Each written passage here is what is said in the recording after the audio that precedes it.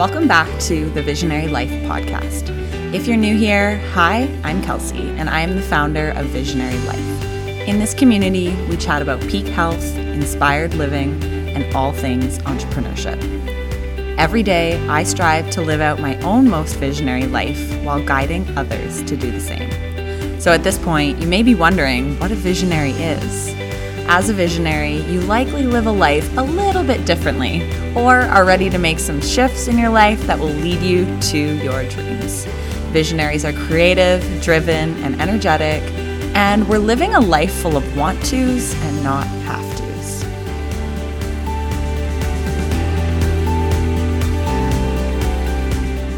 Welcome back to another episode of Visionary Life. I'm really starting to look forward to Sundays when I get to upload another podcast episode for you all. Although this podcast takes a lot of work to plan and execute, I'm so grateful for the connections I've made, the feedback that I get from you, and for the skills I've up-leveled in while learning this whole new piece of my business. I have really big aspirations to grow this podcast, to travel and interview so many wonderful visionary people and leaders. And right now I'm feeling really grounded in where this bus is going. So as you know, I record all these episodes in person, and at this point it's quite local. And I'm really making an effort to kind of engage the community around me in hopes that this leads me to scaling up big time. So I'm honing in on perfecting my interview skills and really highlighting people here in Ontario, so around the Toronto area and beyond. I've had a lot of people asking lately why I started a podcast, so I did kind of want to give you a little overview of where this all came from. First of all, I love genuine connection and conversation. So to have 45 minutes or an hour where you get to flip off your phone and really just chat with someone authentically is so cool to me, and something that I feel like doesn't happen enough in today's world where we're quite distracted. I love to think that I'm expanding my impact with this podcast. And so with my business, I'm completely online in all that I do right now. And that's because it allows me to reach the world and not just the people in my immediate network. So as many of you know, in my past life, I was a nutritionist and I would go meet with clients one-on-one. And although I loved that a lot, I realized that my impact was quite minimal, in the sense that I could only help one person per hour.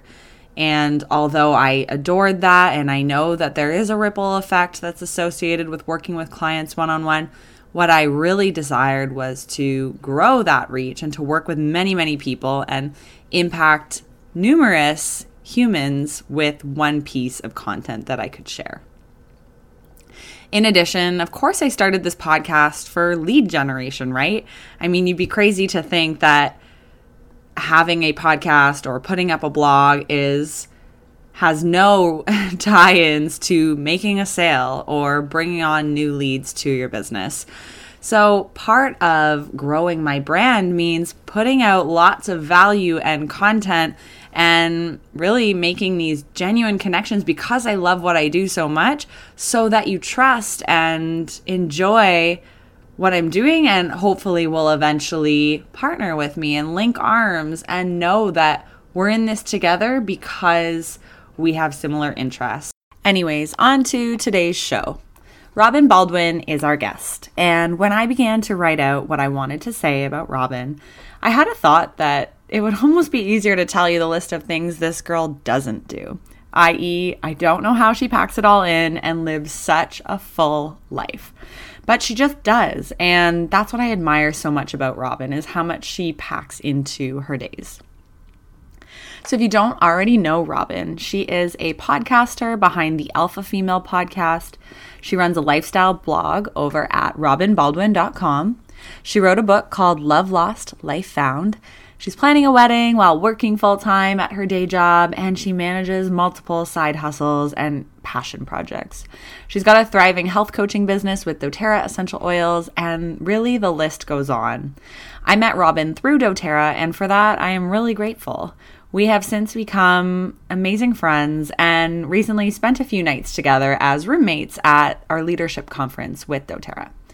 I know I talk about my business all the time with doTERRA essential oils so much, but that's because it has tapped me into the most powerful and wonderful community of leading minds in health. And for that, I'm forever grateful. And of course, I want you to be part of this movement with us. So stay tuned until the end of the episode for a special announcement.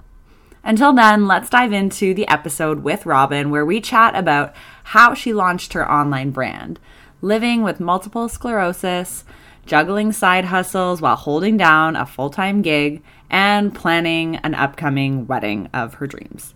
I know you'll enjoy this one, so let's get into it.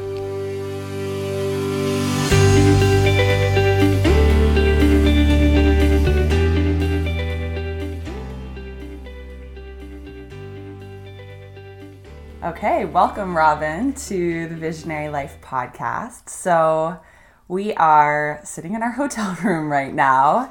I am so grateful that you're a morning person like me because it's still 6 a.m. and we are at doTERRA's leadership conference in Orlando. So I think this is the earliest podcast I've ever recorded. Well, thank you for having me on early.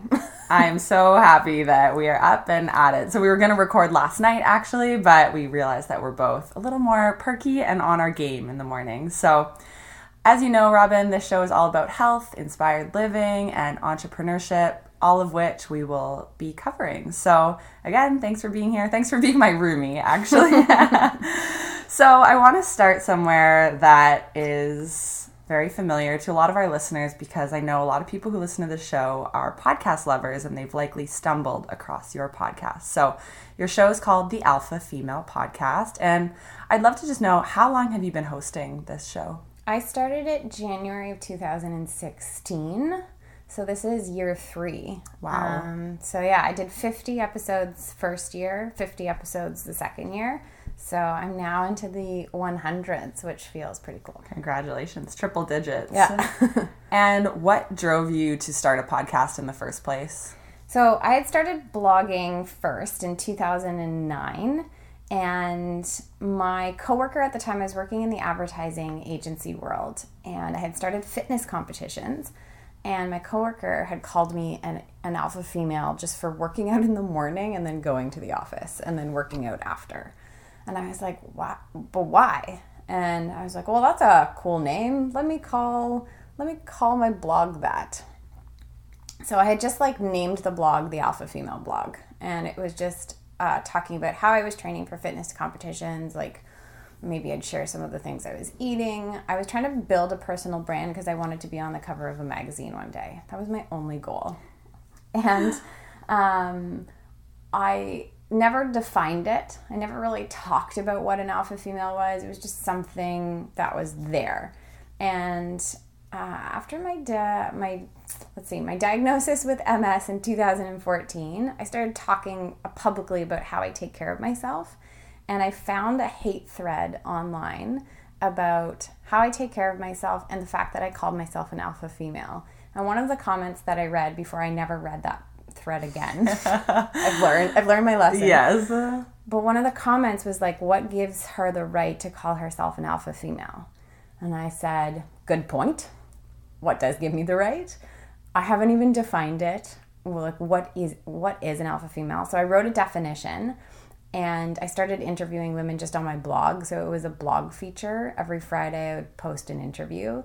And then I started getting into podcasts, and I was like, ooh, this would be an amazing opportunity to chat with really amazing women. Let me start a show. So it became, how do I make alpha female, the definition, the community, about other people, not about me? Because clearly, if it's just all about me, it's really, really selfish. And that triggers people. So let me make it about a supportive community. Mm-hmm. Yeah. And I mean, you say what gives you the right to call yourself, but I also think what gives that person the right to judge you for something that's obviously, a good force in your life. But yeah, it's cool to see how it's evolved. I think that's so important as visionaries. it may have started as a blog feature, but Yeah. you realized that there was probably an evolution that needed to happen for it to reach more people, and you weren't afraid to launch into a podcast, which you'd probably never done before, right? You had to teach yourself a lot of things to get there. So on the name of the show, I know it's called the Alpha Female Show, but have you ever considered opening it up to interviewing men or other genders? We've actually had this conversation with my community because I had asked them if they would potentially like this. It was in I do a survey at the end of the year asking them, what questions do they like, what questions do they not like, stuff like that. And I'm actually going to have the first alpha male on the show. Awesome. But I think the lens is if I do bring alpha males on, right now it's Alpha Female Friday. The episode launches on Friday. I'm like, Alpha Male Monday. That means I just add a second episode, but I don't want to do that. It's like a bonus episode. Yeah, so it's going to be like, how do alpha males in our life support us? How can we, turn to them for advice to lead a better life? Because the entire show is about work-life harmony and how to take care of yourself while going after your goals. So if an alpha male can come into that conversation, that'd be cool. So I have actually the owner of Fitness Genes who's going to come on because he's launched a new company where they do genetic testing to tell you how you could possibly work out differently based on your genetic makeup, how to eat differently for your genetic makeup. So I find that fascinating, and he's going to do like a live reading on my show. Awesome. I've thought about bringing my fiance on, like, how do you live with the chief alpha female? We would love to hear that episode. Yeah. And then I've had a lot of dating coaches, male dating coaches, come on to want to like tell alpha females how they can date beta males or alpha males, which I'm not that excited about, so I just haven't brought them on yet. It doesn't let you out. Don't go there. Yeah. But I don't know if my listeners, I'd have to poll them, so we'll see. Mm-hmm. Awesome. And do you have a favorite part about hosting or producing or sharing your weekly show? So I say all the time that I realized when I started the show, I was doing it because I missed having genuine conversations with other females. So I was definitely, in middle school, you'd call your best friend and you'd talk on the phone for hours about absolutely nothing. But it was just that feeling that you got from connecting with another like-minded female. And I have best friends around the country, and we send like voice notes to each other. But when we sit down to have a FaceTime and actually genuinely sit and talk, it just lights me up. So I selfishly get to sit on the phone and talk with really amazing women once or twice a week. And that's why I love it, is because it's just bringing back the art of conversation. Yeah, I think that must be why podcasting has blown up so much, is because for a few years, I think we were lacking that. Like, texting became everything to us in online communication. And then all of a sudden we had this hunger for someone to be in our ears just talking to us. It was like soothing, right? Yeah. I even fall asleep with them. Like, that's how much I love the intimacy of it. Okay, so last couple questions on your podcast. Do you have a dream guest that you haven't had on but you would love to have?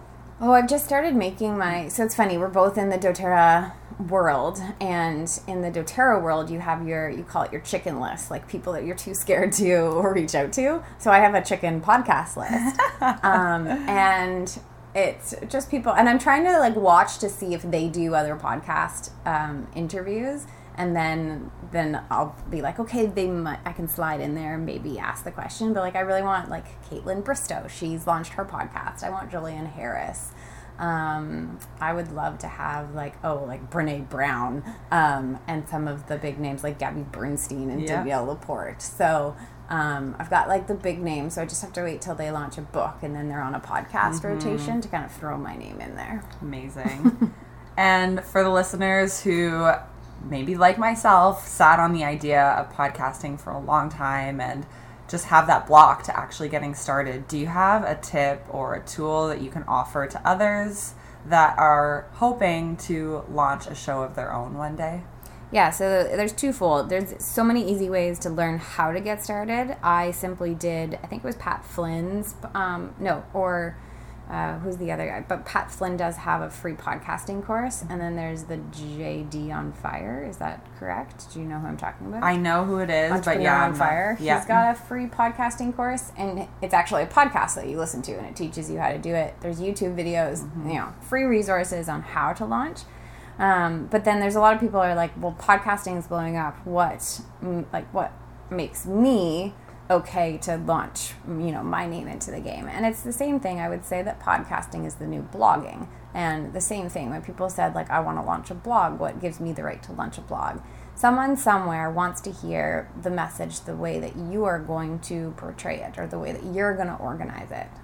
So you have value and need in this world, and your audience will come. And even if you serve just one person and you totally get lit up inside from making the podcast, then it's worth it to launch it. Yeah, you definitely have to love it and want to be consistent with it. It's an expensive hobby. Yeah, and it takes time, right? It's not just like record and it releases itself to the universe.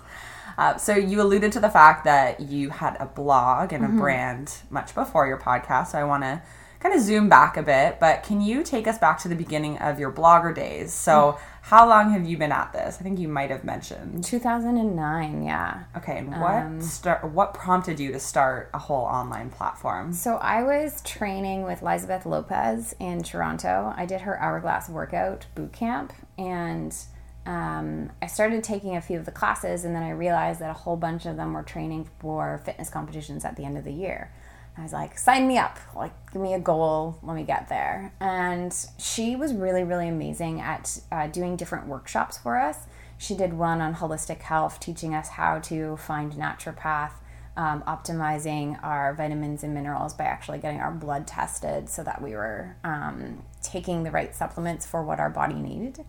And she was also really good at teaching us that if we ever had a goal of getting on a magazine cover, how to build a personal brand. So she was kind of the first one that taught me that, and she has a massive, amazing personal brand. And so that was the goal. I just wanted to get on the cover of Oxygen magazine, and I thought I needed a blog and a social media presence to be able to do that. And I think I just kind of talked about training, nutrition, and then as I got a little bit more of a following and more readership, I would do like fitness reviews. So like I used to live in Toronto, and different Toronto gyms would be like, come to our fitness boutique and try out our workout, and then can you write about it? And so that was the beginning days. One of my articles is actually still the most read article in it. It's called Skinny Fat Does Exist.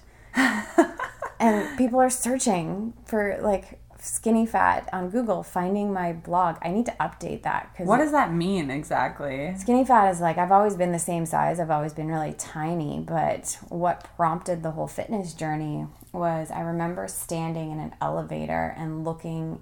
I was in a bathing suit heading down to a pool with a guy that I was dating. And I remember standing and looking back in the mirror, and I could see like a ton of cellulite on the back of my legs. And he saw me checking myself out. He's like, yeah, you're kind of getting a little chunky. So I started doing research because I didn't feel overweight. I didn't feel like quote unquote fat, but I had no muscle. I had no muscle tone. And so I wanted to learn how to build muscle, and in the process, get rid of the skinny fat, quote unquote, that existed. So it sounds like your brand and your blog evolved almost in like a, I don't know, you want to say vain way, like you wanted to be on the cover. I talk about it all the time. Okay. Yeah. But it's obviously transitioned into that. So I still want to look good naked. Fair enough. I think top of my bucket list too. So as it's evolved, have you found that your followership has changed? Do you kind of define a different market for your platform now? Yeah, I would say that I don't know who I was really trying to get as a follower, but as I was training for fitness competitions and obviously posting pictures of me in sparkly bikinis and stripper heels, I was gaining a certain type of male audience. And that was very evident when I cleaned up my Facebook friends list the other day. I was like, wow, I accepted a lot of men. So yes, men obviously like looking at half naked women. So that was kind of the audience that I gained. And as my fitness and health journey evolved, it evolved twice. The first time was when I got out of fitness competitions and started obstacle course racing. My audience changed to other obstacle course racers or people looking for the latest fitness trend or just different ways of taking care of themselves. And then when I was diagnosed with MS in 2014, I started blogging a lot more on my health journey. So the blog kind of has different components. It has the podcast episodes. It has, like, I'll put book reviews up there, race recaps, how to train for races. I'm obsessed with seasonal bucket lists. So a big part of the blog is my adventures or how I plan out my bucket list. And then now it's how I take care of myself. So I want to serve especially other alpha females or emerging alpha females that want to go after goals but don't know how to take care of themselves yet completely, and have this like pit in the middle of their stomach that is telling them that they need to do better by their bodies so that they can go after all their goals and dreams. So that's my super audience cool. now. It's very unique and well defined too. So here at Leadership, we're talking a lot about the Gallup Strengths Finder, and we've all done our strengths in the past 24 hours and kind of it spit out your top 5. And so this question I think will actually be interesting. But when it comes to your blog, do you follow a content calendar or are you more of a go with the flow person when it comes to creating content? Because I think both can be. Yeah, I would say I'm 50-50. So I use WordPress and I use the WordPress calendar so I can like pull up the month and look at everything. And my Friday posts are always my podcast episodes. So those are nicely mapped out. And then I look to see during a month if I have an event. So if, let's say like for February, Mike and I went ice climbing. So I had an ice climbing recap scheduled for the Monday after. So I kind of put, if I've got events, then I do recaps. And then I'll look at the blank spots and I'll go, what do I want to talk about? And sometimes that won't come to me until like the day before. Yeah. Or I try to batch write on the weekend. And so I'll write like a Monday and a Wednesday post all on Sunday night. And it's a lot of the time like what's on my heart or how can I serve other people? Like we just attended a wedding and a baby shower all in one day. And so I also like to try to solve pain points. So I love researching and solving pain points for people or my own pain points. So weddings, I really hate horrible speeches. So I did a blog post about like the top 10 tips for writing a wedding speech. And then I've attended baby showers where you just sit around a living room watching somebody open presents, and I find that really awkward and uncomfortable. But we attended a really fun one, so I took like 2 of the ideas that they had done, and then I went crazy on Pinterest and found some others. So I like providing information and ideas to people, and it's funny, one of my strengths is input and learner. So input, people like to curate content, and I love curating content. I love finding it for others and then presenting it in a really easy, absorbable way. Very cool. Yeah, I love that you do the mix. I'm kind of like that as well. It's like some is planned and I obviously need some element of like calendaring in my system, but it's also nice to leave room for that go with the flow stuff. And I think everyone has a different mix that makes their business thrive. So last kind of topic on your blog, I keep encountering these headlines that say blogging is dead or is blogging dead.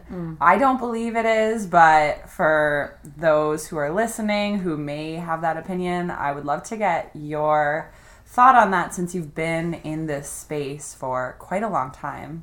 Well, we're in an attention deprived culture, right? And Gary Vee, a huge online marketer, talks about it, that like he deals in attention. And it's true, you have to gain people's attention, and if they like what you're putting out into the world, then you get to keep their attention. So I'm very cognizant of that, and I like to do much shorter blog posts now. Like the top 10 tips for writing a wedding speech is 10 things. Like I'm not getting into details of why I hate wedding speeches or stuff like that. Like I'm not putting a lot of effort into some posts because it's just like you're going to land on the page. You don't even want to scroll down. And then there are times where I will kind of like unload what's on my heart and share something super vulnerable. And they're my top read posts, and people are finding them. So I'll give an example. Like I had, and this was something I got from one of our fellow podcasters that we both like listening to, Jesse Lively. You used to write posts. It's like 10 things I'm afraid to tell you. Like one of my top posts, because people are like, "Ooh, what is she afraid to tell you?" Totally clickbait. like clickbait. Yeah. That's okay though. I'm okay with employing those tactics now and again, just to get people's interest. So I don't believe it's dead. I believe people like to get their content in different ways. And, we like audio. Some people like reading. So, for example, some people will probably not listen to my podcast, but they may quickly read the show notes on the blog. Definitely. So I'm trying to provide them with different ways of getting content. Meeting them where they're at. Yeah. So let's shift gears a bit. I introduced you to the listeners and shared a bit about your backstory before the interview started, but I'd love to hear more about your history and your story. So aside from entrepreneurship and business chats, we also talk about health on this show. And it's something I know you're quite passionate about, especially since you manage a chronic illness from day to day called multiple sclerosis. So first of all, can you let our listeners know what MS is? So the simple science in terms of explaining it is you have attack cells in your body that protect you. They're called T cells. If your body is confused, which is the way that I explain those that have autoimmune diseases. So my body got confused and I was predispositioned to have those T cells attack the myelin sheath, which protects your central nervous system. Your myelin sheath is also it can also be in your brain. So the T cells attack usually your brain and down your central nervous system protector, and they eat away at it. And that's basically areas of inflammation. So MS is a disease that just eats away at that. And then when that area is exposed, your central nervous system can have a heyday. So depending on where it's eaten away, you can have different symptoms. So MS is known as a snowflake disease, which means a snowflake is, never the same. It's the same thing with the disease. Everyone has different symptoms. They experience it differently. It looks differently for everybody. So I'm very blessed to not have any disability and very, very minimal symptoms. The area that was initially eaten away on my spine is at the C2, C3 area. So when I overheat, my central nervous system there can't communicate with the rest of my body, and I get numbness and tingling down the right side. And if I'm doing a really crazy obstacle course race, like putting myself through a Spartan Beast, and really, really overheating, I've lost eyesight as well. So once that area is exposed, can you rebuild it back? There's a lot of talk about it. It's called remyelination, and there's a lot of research around it. There's some people that are studying, is it possible? I'm of the mindset, because I have a really positive outlook, that it's going to be eventually possible. I don't know whether it will be in my lifetime, but I do believe it's something that will happen, because I believe that the body can heal itself. So from a very woo-woo perspective, I have always thought that I have the power to heal myself, even when people told me this disease is incurable. There is no quote-unquote modern-day cure.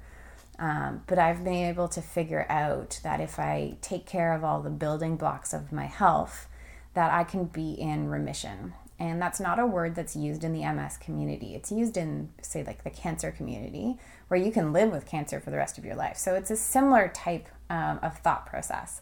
If I ensure that my body never gets confused, so if I give my body the most optimal way to have immune responses, then my body will never get confused again. It won't attack itself. And that's the simple science of it. So if I provide a perfect environment, and I say quote unquote perfect, if I try to feed it the right foods so that there's no toxins in my bloodstream, so that I don't have leaky gut. If I give it the right kind of exercise, and I actually no longer do the 9-hour races, because those are not good for my body. If I get optimal sleep, quantity and quality. If I just make sure my exposure to toxins in this world is less from makeup products, to cleaning products, then my body just will live in a more optimal state, and my T cells won't be like sitting around going, what am I going to attack today? So that's how I see living with the disease. I love your perspective. Yeah. And I don't think it's woo-woo ever to say that you think the body can heal itself. But actually, like, saying things that are woo-woo, I'm like, no, I think that's becoming, at least it's becoming more mainstream, which is really cool. Can you take us back? I know this is probably a very long story, but to the time you were diagnosed, and how did you find out that you had MS? Well, I've got it down to like a 5-minute science. Okay. I, over the course of a week, the right side of my body started going numb and tingling. It started in my hands, and it went up my arm. I thought I had a pinched nerve in my, like, traps, and I went to a brand new chiro, and it started, like, going down. The weirdest feeling was when it went down, like, it was halfway down my body. Like, it wasn't on the left side. My right boob went numb. That was really awkward. So I was dating someone at the time, and I was just like, I don't understand. Like, I can't feel anything. I'll let your mind wander on that one. So I went to the chiro to get adjustment. I went to see my massage therapist. And when I went to the chiro, you do like a full intake form, including family history. And my father has MS. So I wrote that down, and he did all of these neurological tests. He did like the prong, like you hit it and it vibrates. I couldn't feel it vibrating at all on the right side of my body.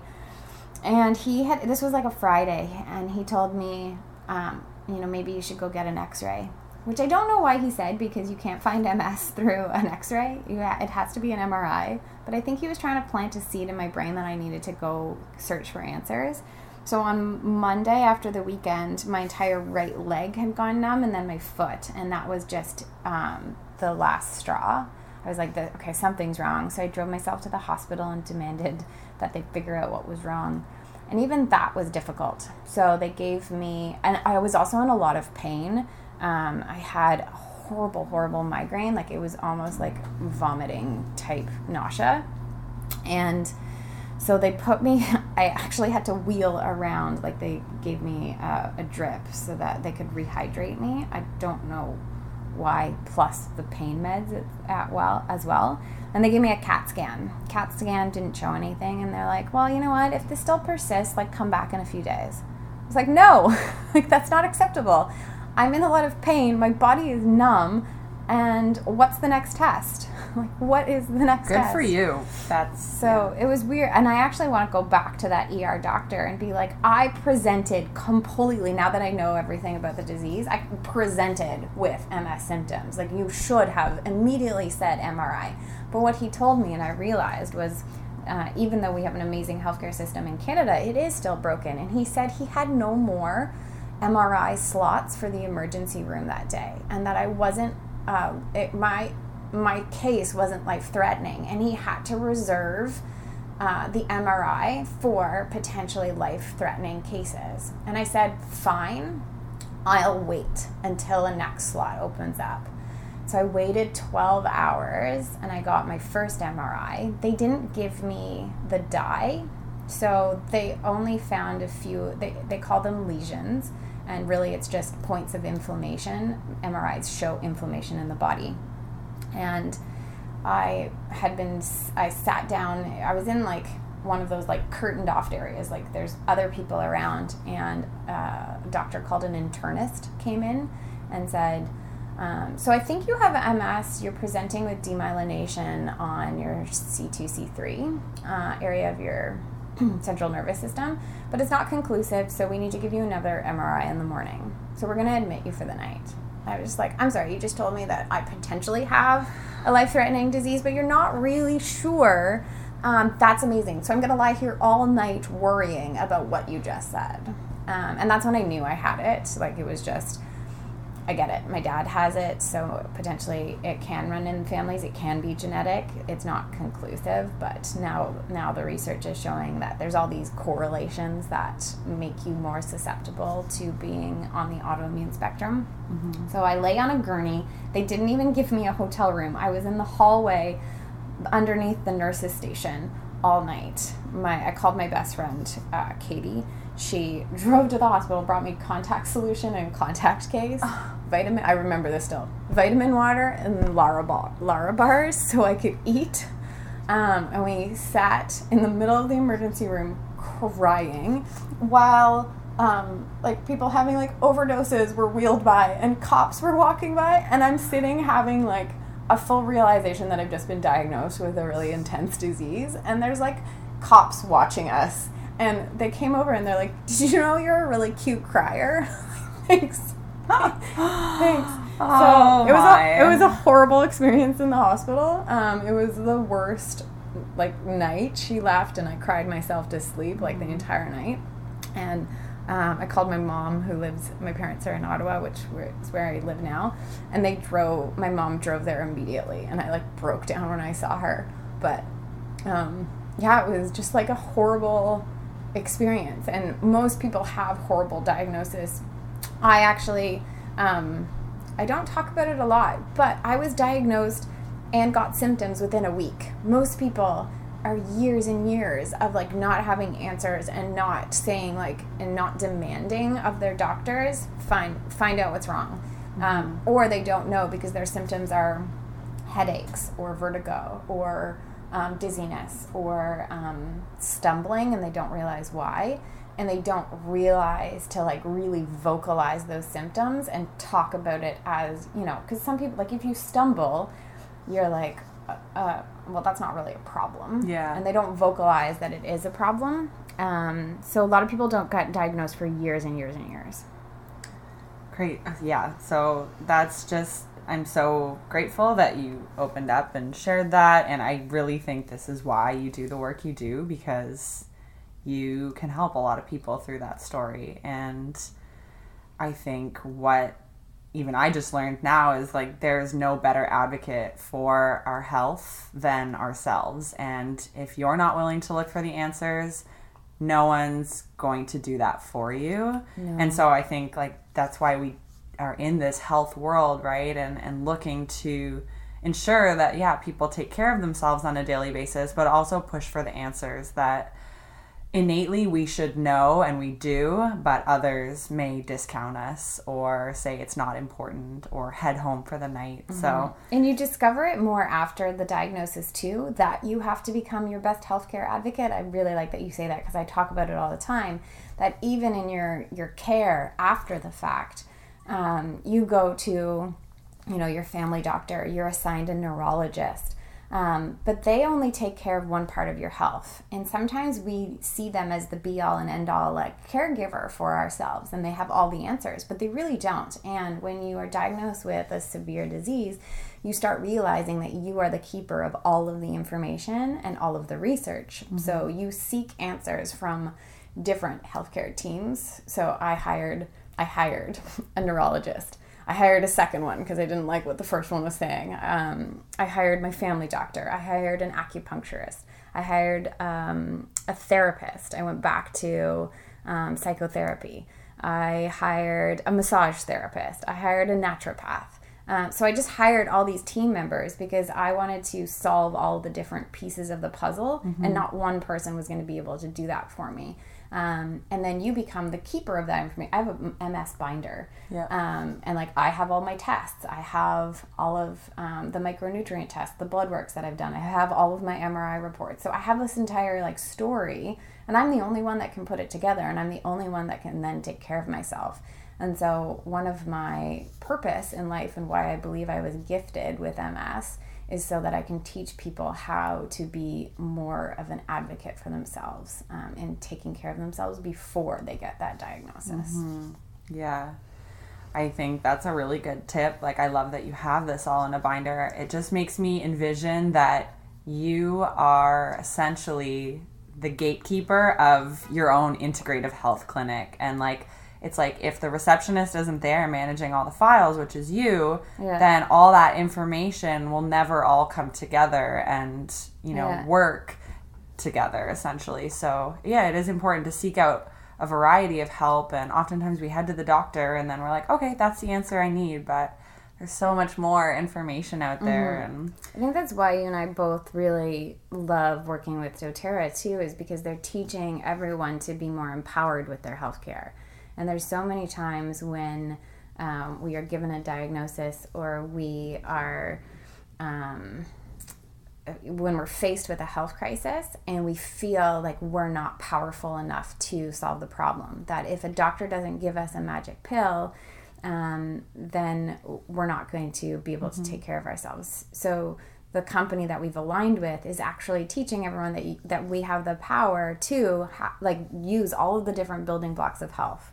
And I alluded to that ahead of time, that like I solved my eating. I wanted to do the right exercise for myself. And doTERRA has a chart that they teach in all of their classes. I was like, oh my gosh, this is completely what I'm doing for myself. So it was beautiful to see that a company like that would align with just simple tools to empower people. So that's why like my mindset and my diagnosis and becoming aligned with a beautiful company all at once was like the perfect storm. it was all meant to happen that way. Yeah. So we'll kind of shift into another one of your projects. You actually wrote a book which was called Love Lost, Life Found. And I'd love for you to give us an overview of what that book is about and maybe why you wrote it. Yeah, so it's 8 practical steps to healing a broken heart and finding a life that you love. So that's the positive chapters in the book. The love lost portion is just my story, a chapter in my life where I was engaged to be married in 2012 and called off the wedding a month before and left a very toxic relationship. I was living with a severely mental ill person. And I had lost myself taking care of someone else in the process. And I needed to learn, 1, how to love myself again, 2, how to have fun and actually like be Robin again. I had lost who Robin was. And so I share 8 things that I did in the years afterwards to just find myself again and have like a ton of fun. So I mentioned like seasonal bucket lists on the blog, and that was a big part of my healing journey. Is like I had stopped living and I needed to figure out how to live again. So and I even used that as a dating tactic. Afterwards, I would give my like summer bucket list to a guy and be like, pick something off the list. What do you want to do today? It has to be from this list. FYI. It was fun because like some guys were really, and that would show me like, is a guy into adventure? Is he willing to kind of roll with it? And some of them were like adrenaline junkie things, and if like the guy couldn't handle an adrenaline junkie thing, I'm like, I don't think we're gonna be right for each other. It's a good test right away. Yeah. So so I published it in 2016 on the day that was supposed to be my wedding day. So it had always been like a hard date for me as I was healing, because the date would come around and I would just be like, I actually like almost forgot it for a second, which is that's good. Just showing the healing process. Yeah. So my mom had said one year, like, when are you going to stop making this a sad day? And I was like, fine, I'll publish my book on that day. Done. Now you have something greater that happened on that day. Yeah. I feel as though for many of us, the thought of writing and publishing a book seems impossible. Yet, you know, you are the chief alpha female, so you went ahead and did it, which is what I really love and admire about you. So was it hard to write a book, and what is the Coles Notes version of that process? It was basically you find the times where you write best. So for me, it was the morning. So I just had to kind of slot times. And then I realized I also needed just like long days. So I booked a few weekends where like I went up to a few people's cottages, and they may have been there, but I would just say like, hi, I need to write my book today. I'm just going to like sit here and write. Is that okay? Cool. And I would just sit and write. So it depends on when you write best, but you figure it out, and then you just kind of like time block it. And I did like the verbal diarrhea first version, and then found an editor to help me structure. So I had someone read everything that I had put down without any kind of formal editing first, and they helped me actually formulate the chapters. So I had written a book proposal. I had actually reached out to a bunch of literary agents, and they had told me my social media following wasn't big enough to get a publisher. And I said, fine, I'll self-publish. I worked for Kobo in Toronto, so I was really good friends with the director of self-publishing, our division, and he walked me through the process as he's an author as well. Shout out to Kobo Writing Life. And so once I got that back, I wrote the book proposal because it actually helped me structure everything and realize what chapters were going to come out of it and the flow of the book. And then I bought this software, Scrivener, and it's actually an amazing software for organization. So I took my big Word document, plopped it into Scrivener, and then edited it. And then I got another editor to do like a big cleanup, and then finished writing the book in like hour chunks a day, like 1 hour every single morning. And then you can either hire an editor to do all the grammar fixes. I thankfully have a mom that is an editor, so my mom edited my book, which was absolutely beautiful for our relationship too, because that was also a way for me to tell her everything that had happened without actually saying it out loud. Mm-hmm. So it was a really painful process for us because my mom found out things that I had gone through that I never told her. Mm-hmm. So that was difficult. But then mom edited the book. I published it on Amazon, Kobo, and CreateSpace, and Ingram Spark. So CreateSpace allows you to drop ship to Amazon. So if someone orders it on Amazon, they print it and send it. Yeah. Ingram Spark allows you to publish to bookstores. So if a bookstore wants to order it, they can ask for a certain number, and Ingram Spark will print it and ship it to the bookstore. The only problem with that is if the bookstore does not sell the books, they will send them back to you. So nice. I had one, which was actually really cool. I had 20 books sent back to me at one point. I'm like, what am I going to do with these? And I had actually found a beautiful school in Ottawa. It's called the Youville Center, and it's a school for teenage moms. And a lot of them have gone through really trying times. And I've actually gone in to speak twice at their school, and I gifted them with the books. Oh my gosh. Yeah. So cool. It sounds like the book was therapy for you, therapy for your family to come together, and obviously helping everyone who reads it. And so I'd encourage anyone who has experienced something similar, or even if not, like grab the book and give it a read, because I'm sure they'll find value in your story. So speaking of weddings too, you are planning a current wedding, which is so exciting. We're both getting married, I think, a month apart. Yeah. So as the listeners know, I'm also in the midst of this, and I feel as though we have very similar thoughts on the wedding, that, you know, we still have to live our lives while planning this wedding, and we don't want to sacrifice our businesses and just our life outside of the wedding planning. So how do you find the mix of doing your full-time job, your side hustles, all the while, you know, planning your dream day? Yeah, it's funny because I'm still that little girl that wants the dream wedding. I'm still that little girl that has the Pinterest board. I'm still that little girl that sits there and pictures like what I'm going to look like, how I'm going to feel on that day, and I'm not discounting that. It is a hard journey just because there's a lot of trigger points coming up about the past and now the present, and working through those, like back in therapy for sure. And little things kind of can set me off because I'm definitely, and if your listeners are fans of Brené Brown, I'm a really good storyteller in my head. So if I like start thinking about something, I just like go like all like big spiral down the part, like we're a certain month out. Like I'm terrified that I'm going to get to the month out and have all of these fears surface because I'm really good at telling stories. And thankfully my fiance is the most patient and understanding man, and just I was like, is that story serving you? No. Okay. Like, why are you thinking it? It's not true. It's not serving you. Mm-hmm. Stop. And I'm like, when you put it that way, it makes it sound like it's so much easier to just get rid of it. So I'm dealing with like trigger points and the fact that I'm good at telling stories. But then I also, there's a chapter in my book about why I believe I was in that relationship at that time. And I believe I got into that relationship because I thought I had to be married by a certain age. and have babies by a certain age, because my parents got married right after university, and I thought that that was what I was supposed to do. So I was in a relationship with someone that was not right for me, and I stayed in that relationship. I was an active participant.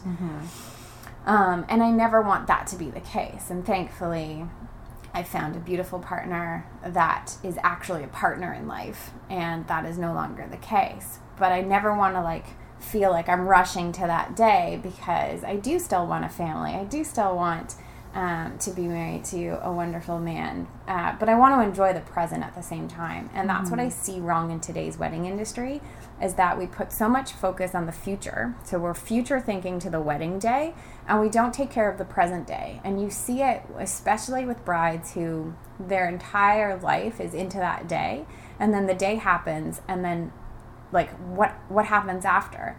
You know, they think that day is the most amazing, and it is an amazing day. Of course. But if you have no future plans, or if you're not grounded in the present, then the day after is going to be the worst day of your life, because what do you have to look forward to anymore? And that's why I love goals and dreams, because they're constantly evolving, constantly developing, and you focus on all of them so that you're not putting all of your eggs into one basket.